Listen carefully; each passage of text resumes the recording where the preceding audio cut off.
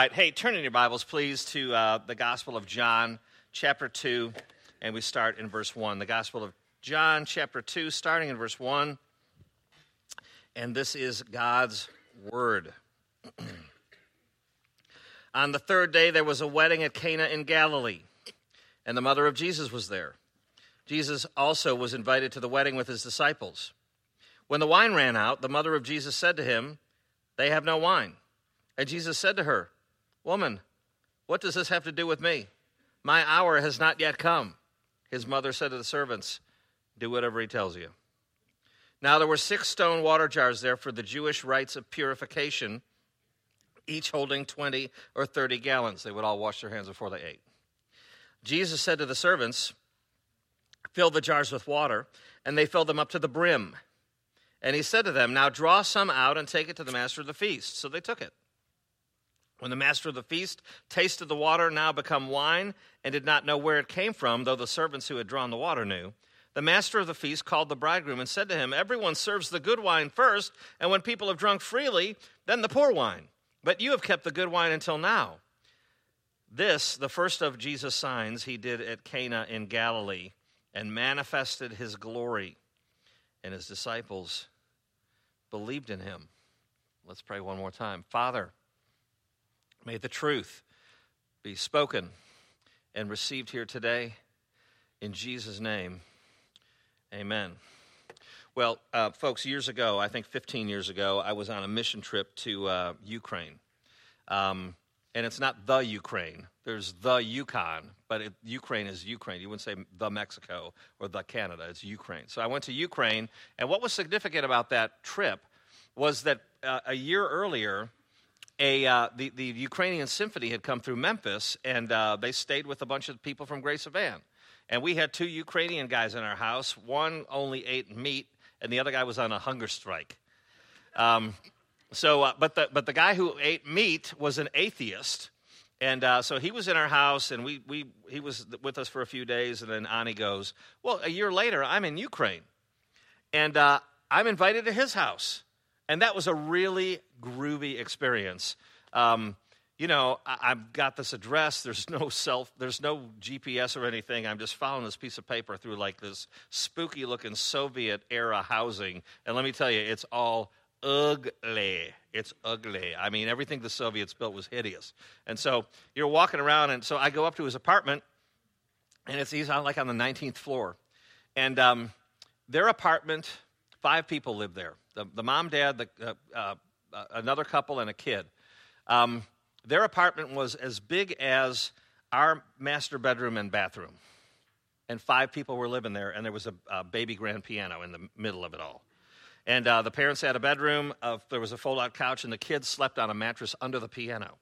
Anyway, they had me over for dinner, and they've got all their good Ukrainian stuff out there, and so they've got it all for dinner, and they're going to have this borscht and all this other stuff. And there's a little shot glass and everything. And so I bless the food, even though they're an atheist family, they tolerate me, and I bless the food. And I say amen, and I open my eyes, and they're pouring vodka into the shot glass. And they're all leaning in. Go ahead. So I say amen, there's vodka in a shot glass, and I'm looking at it, and they're just all leaning forward, staring at me. And I said, "Well, aren't you guys going to have some too?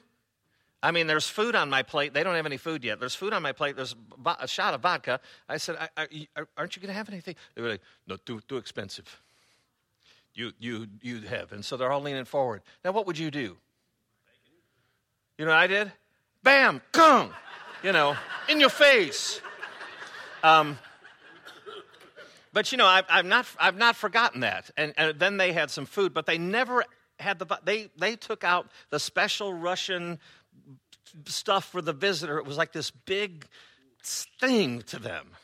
Now, what would you? I thought, what would like the pastor of the First Baptist Church in Plano, Texas, do? I wonder.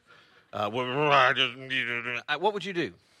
All to say, ladies and gentlemen, with that illustration, I start us off a bit off track, I confess.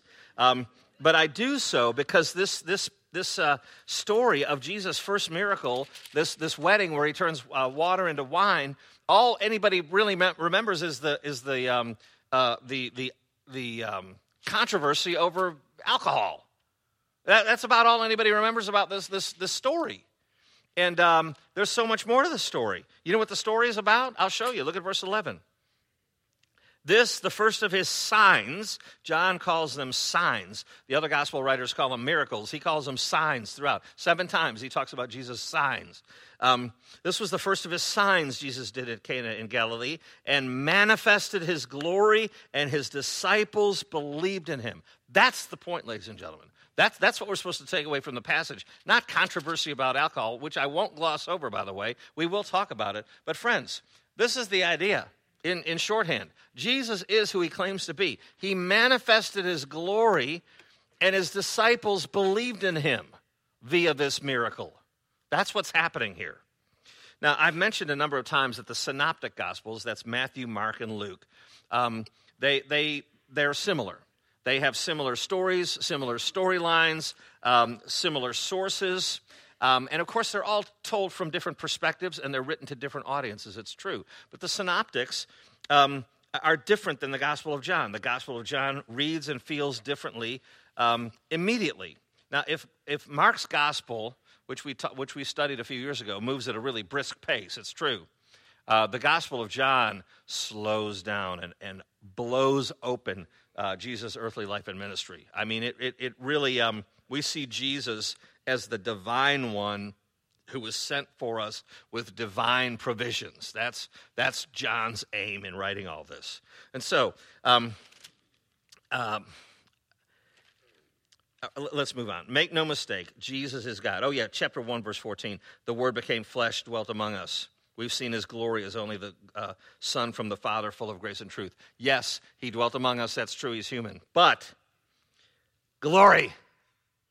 He's the God-man. This is John's aim. He wants us to see that Jesus is who he claims to be. So in short, the synoptic writers, when they talk about miracles, they're more established the kingdom-minded. They're more eschatological.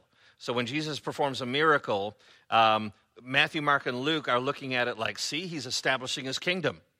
You see, he's establishing the spiritual kingdom, and that's going to come to a consummation. So they're thinking kind of eschatologically, Matthew, Mark, and Luke. All right? John is thinking differently. He's thinking Christologically. He's thinking this verifies that Jesus is who he claims to be. That's John's aim, and thus our main idea today. All right, so our first of 3 points today, a defining moment, accepting Jesus. Let's look at verse 1 together. On the third day. Now, that's the third day after Jesus secures Philip and Nathanael. Okay, so on the third day, after he grabs these next couple disciples, it goes on. On the third day, there was a wedding in Cana in Galilee. Now, this place, Cana in Galilee, no one's really sure where it is. Scholars debate. It could be, some people think it's 8 or 9 miles. Some people think it's 72 miles. But no one's really sure. And so since no one's really sure, it doesn't really make any sense to debate about it, okay? But what is notable, and by the way, there were lots of Canas, just like there's Jackson, Tennessee, and Jackson, Mississippi, and probably a Jackson in 46 states. There were lots of Canas, very popular city name. But what's notable about it is what's not notable about it. It's not like it was some Mecca. It's not like it was some thoroughfare of commerce or anything like that. It was some small, rinky-dinky place, not a lot of fanfare. And that talks a lot about Jesus, too, the nature of what he came to do. He wasn't born in some prestigious place. His first miracle wasn't in some prestigious place. Rather, he was born in humility.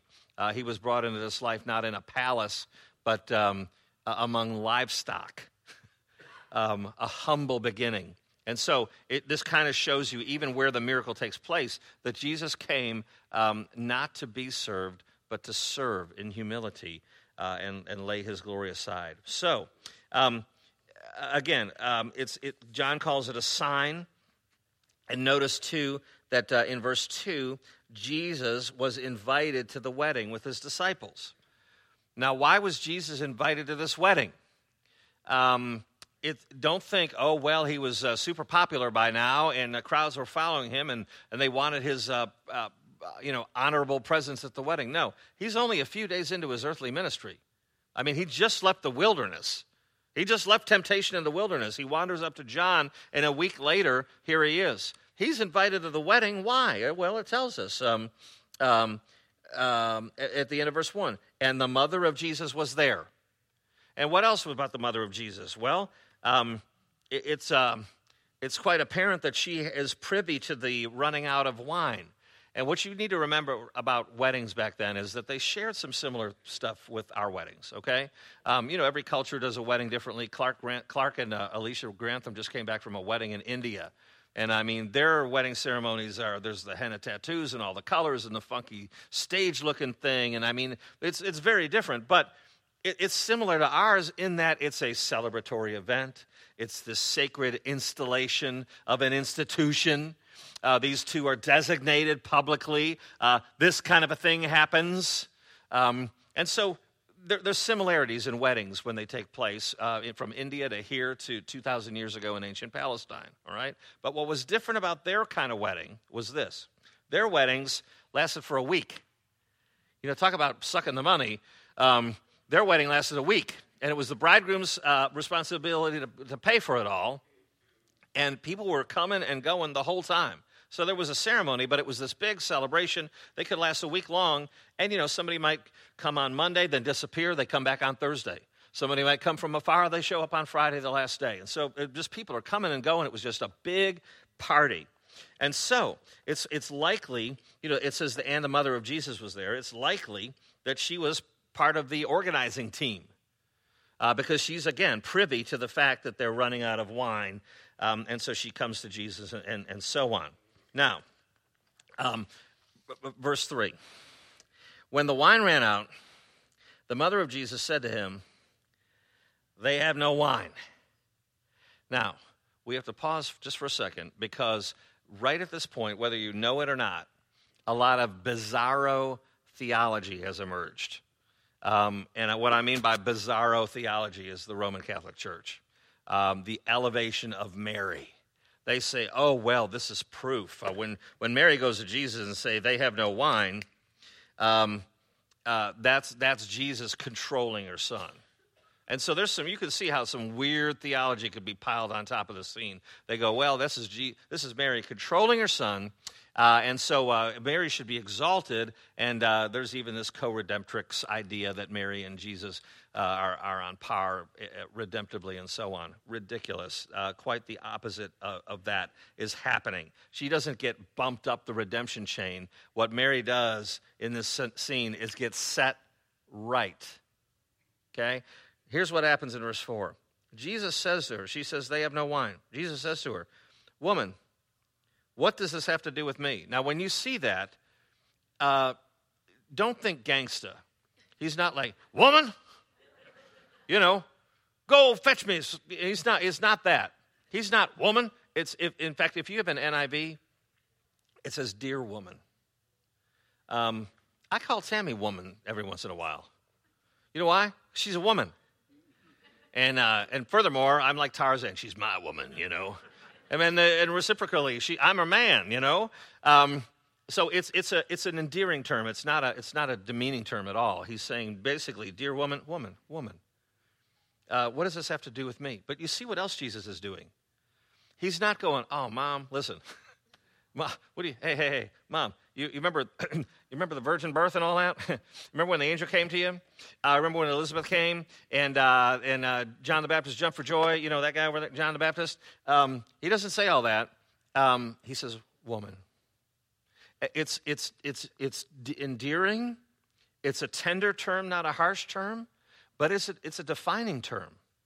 It's a term that changes everything. He's not saying mom. There's a formality about the way he answers. He says, woman, what does this have to do with me? My hour has not yet come. Basically, what he's saying to his mom is, it's not time for me to die. Oh, I was born to die. I was born to be a substitutionary curse bearer. Jesus, not at all confused about his mission. He knows what he's there to do, but he's saying, Mom, it's not time. If we blow this thing wide open, they're going to want to kill me right away. My hour has not yet come. Now his hour will come, and he'll specifically say, I think 3 more times in John, he will say, the hour's come. He will allude to that, and specifically in John 17, he will say, Father, the hour has come. But it hadn't come yet. And so, in this wedding at Cana. And so notice the way he addresses his mother when he says woman. It's kind of like, sounds like Fred Sanford a little bit. But it's not demeaning. It is setting her straight. And notice the response of Mary. His mother says to the servants, do whatever he tells you. In other words, she gets it. Now, I don't want to impose my own personal opinion into the scriptures, but y'all have a mom? Are some of you a mom? Well, I just think there's might be a tiny little loving, laughing whiff of Mary submitting and going, I get it. I get it. I remember the angel. I remember what you're here for. Do whatever he says. Still wish you would do it. I think there was a little bit of a, but if you can, that would be awesome. but I understand, I that just might be me. Please don't let me infect the text. But just knowing the sweetnesses of motherhood in those relationships, couldn't you just see it? Maybe. But whatever the case, Jesus is very clear, and it is very clear that Mary understands, oh, okay, do whatever he says. I get it, Jesus. I get it. And so, friends, how do we apply this to your life? Well, I finally got my wife to watch The Godfather. Just the last part of it. She came home from, where'd you come home from? School. She had a thing at school. She comes home, and, I'm watching The Godfather for the 47th time. And, I'm able to say, before the line comes, I'm like, they killed Sonny on the causeway. He's dead. I'm able to quote all these lines. And at the end of The Godfather, where he lies to his wife, he lies to Diane Keaton, and she doesn't know that he killed the brother-in-law. Anyway, these dudes walk in, and they start shaking Michael's hand, the new Don, the new Godfather. They start kissing his ring. Another guy comes in and kisses his ring, and Diane Keaton's out of this room, and they shut the door. It goes black, and that's the end of the movie. And you get it. You're like, oh, now I understand. He's the Godfather. He's got all the power. I mean, he is really at the very, very apex. All right. Now flip it from the sinful underworld to the righteous overworld. It's that idea. Mary sees this Jesus, and he makes a claim to her, and she goes, okay, I get it, and I receive it. R.C. Sproul tweeted something a couple weeks ago, and this is how you apply it to your life. He said this: when God says something, the argument is over. That pretty good? That's where Mary's heart was. She's understood that he's God, he's divine, he's of the same stuff as the Father, and he's got the ultimate authority. That's the way it is in the Christian life, ladies and gentlemen. When God says something, the argument is over. All right, our next point: a gracious service, the personal Jesus. Let's look at verse 6. Now there were 6 stone water jars there for the Jewish rite of purification. Again, they would wash their hands, and they would purify themselves. And so those weren't like earthenware pots used normally for wine. They were stone jars, and they were big. And it tells us that they each held 20 or 30 gallons. That's pretty big. That's 150 gallons. That means that Jesus made about 600 bottles of wine. That's a lot of wine. And so Jesus tells them, fill up the jars with water. Now, one thing that I love about this is that it's easy to get into the jugs and the gallons and the wine and all that kind of stuff and miss the kindness of God, the tenderness of the Savior. His mother says, hey, we're out of wine. It's a bad reflection on the groom. And by the way, I know this is hard to understand, but the groom could actually be sued back then if he ran out of stuff for the wedding. There could be a lawsuit against him for messing up the affair. So Jesus steps in and does this thing out of mercy, out of kindness. He says, my time has not yet come, but he finds a way to do a miracle that's understated, and he supplies for them. So Jesus, he makes a clarification to his mother. She readily embraces it. He does the thing anyway, and there's a sweetness to it that I think we should kind of tuck away about all that. And by the way, it's a miracle that very few people knew about. We'll talk about that a little bit more at the end. But here's what Jesus does. Verse 6, he tells them to get the stone jars, and they each held 20 to 30 gallons. He says to the servants, fill the jars with water, and they filled them up to the brim. Now, what is the significance of them filling them up to the brim? The significance is that there was no little magic trick involved. Oh, yeah, and by the way, concentrate made from, Kool-Aid. There's no little trick. They're filled to the brim. No cheap additives. It goes on. He said to them, now draw some and take it to the master of the feast. So they took it. Master of the feast tasted it, and he didn't know where it came from. The servants did, of course. And he's like, oh, my goodness. I can't believe. Normally, people that bring out the crummy stuff after the good stuff's gone, but you flipped it. This is fantastic wine. Now, friends, let's stop here for the great controversy. Wine is mentioned in the Bible, how many times do you think? Ish. 30, 50? I mean, that's what I would think, too. At least 212, and some people say more than 300. Talking about strong drink and beer as a brawler and all that kind of stuff. But I mean, it's mentioned in the scriptures at least 212 times. That's a lot of times for wine to be mentioned in the Bible. A lot. And sometimes those references are negative, and sometimes those references are positive. Now, concerning drunkenness, it's always negative. Always negative drunkenness.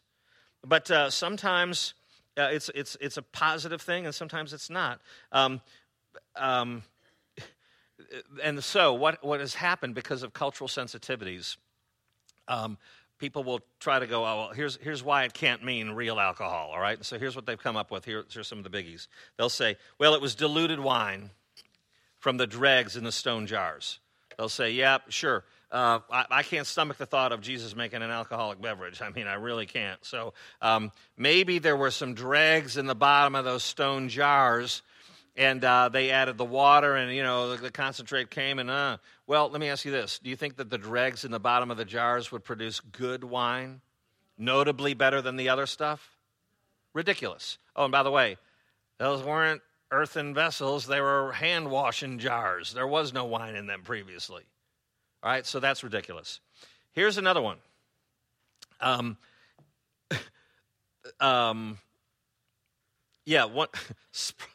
R.C. Sproul in his commentary, and then he remembers this from growing up. His preacher used to say this, and another guy actually quotes a guy who said this, that the preacher would get up there and say, well, water is the best wine. So, yeah, Jesus had him filling them up with water, but, water is the best wine.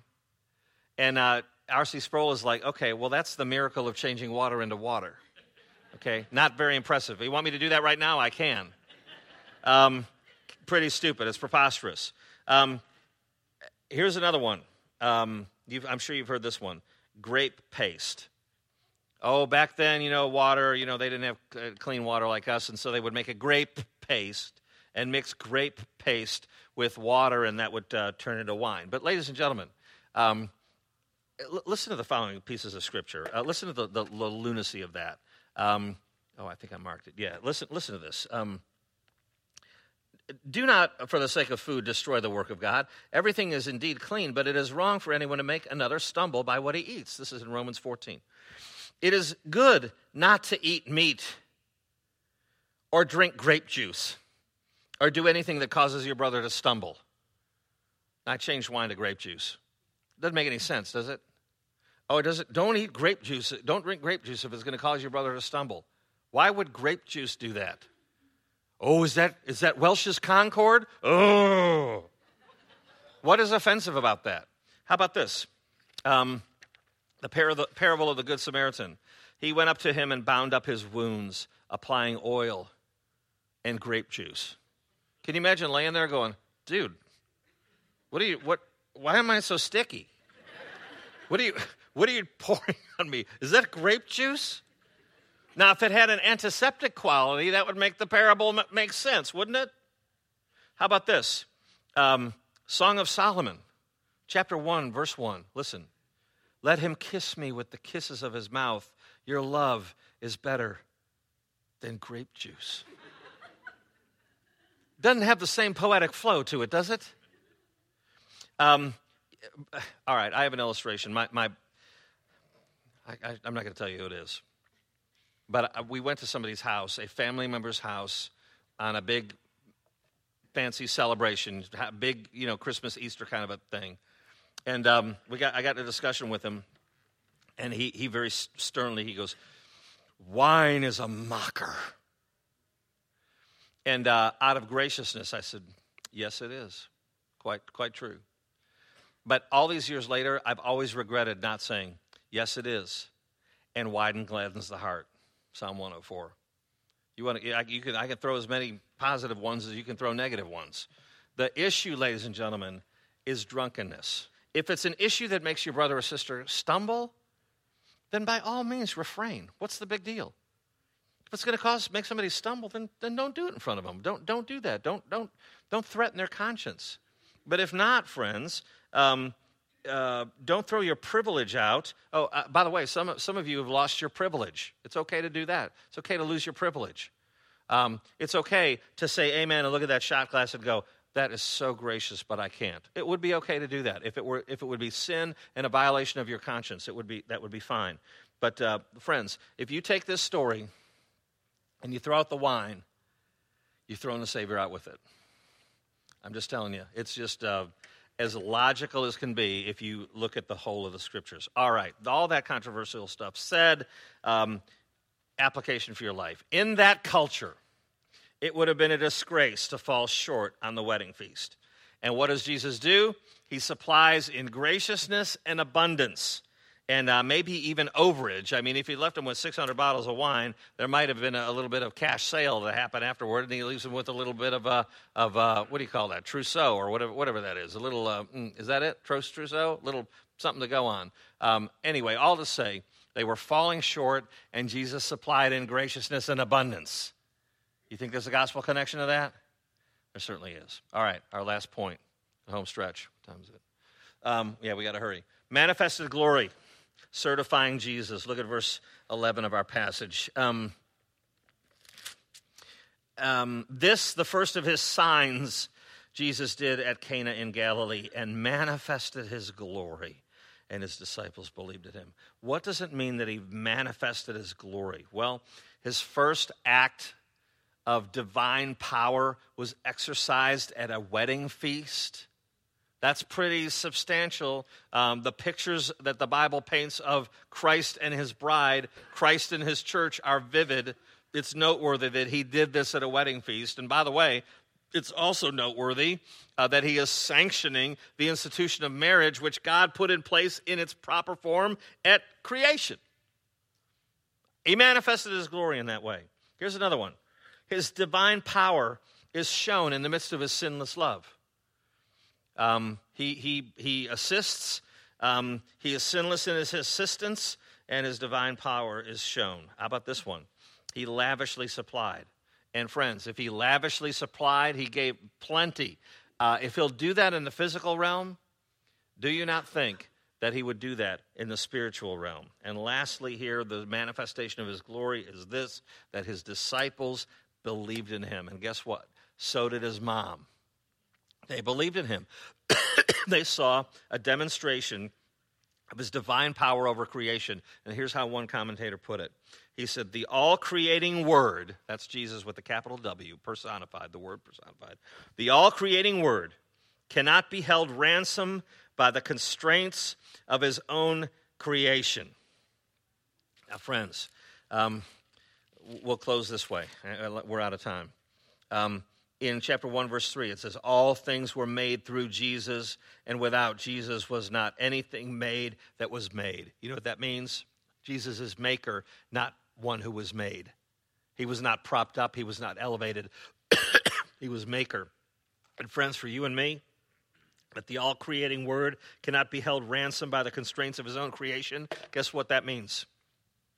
You too. You're his creation. He's not going to be held by your constraint. He has broken through a fallen world to save sinners, and I hope that you're one of them who has also believed. Let's pray. Father, forgive me if I've excuse me. Forgive me if I've stumbled into untruths. Forgive me if I've caused anyone to stumble. Rather, Lord, what we want is what your truth says. So refine us by it, Lord. Your word is the truth. Sanctify us by that truth. We pray, Lord, that we would be men and women who see Jesus for who he is, say, yes, we believe, and yes, we submit. We pray it for his glory. Amen.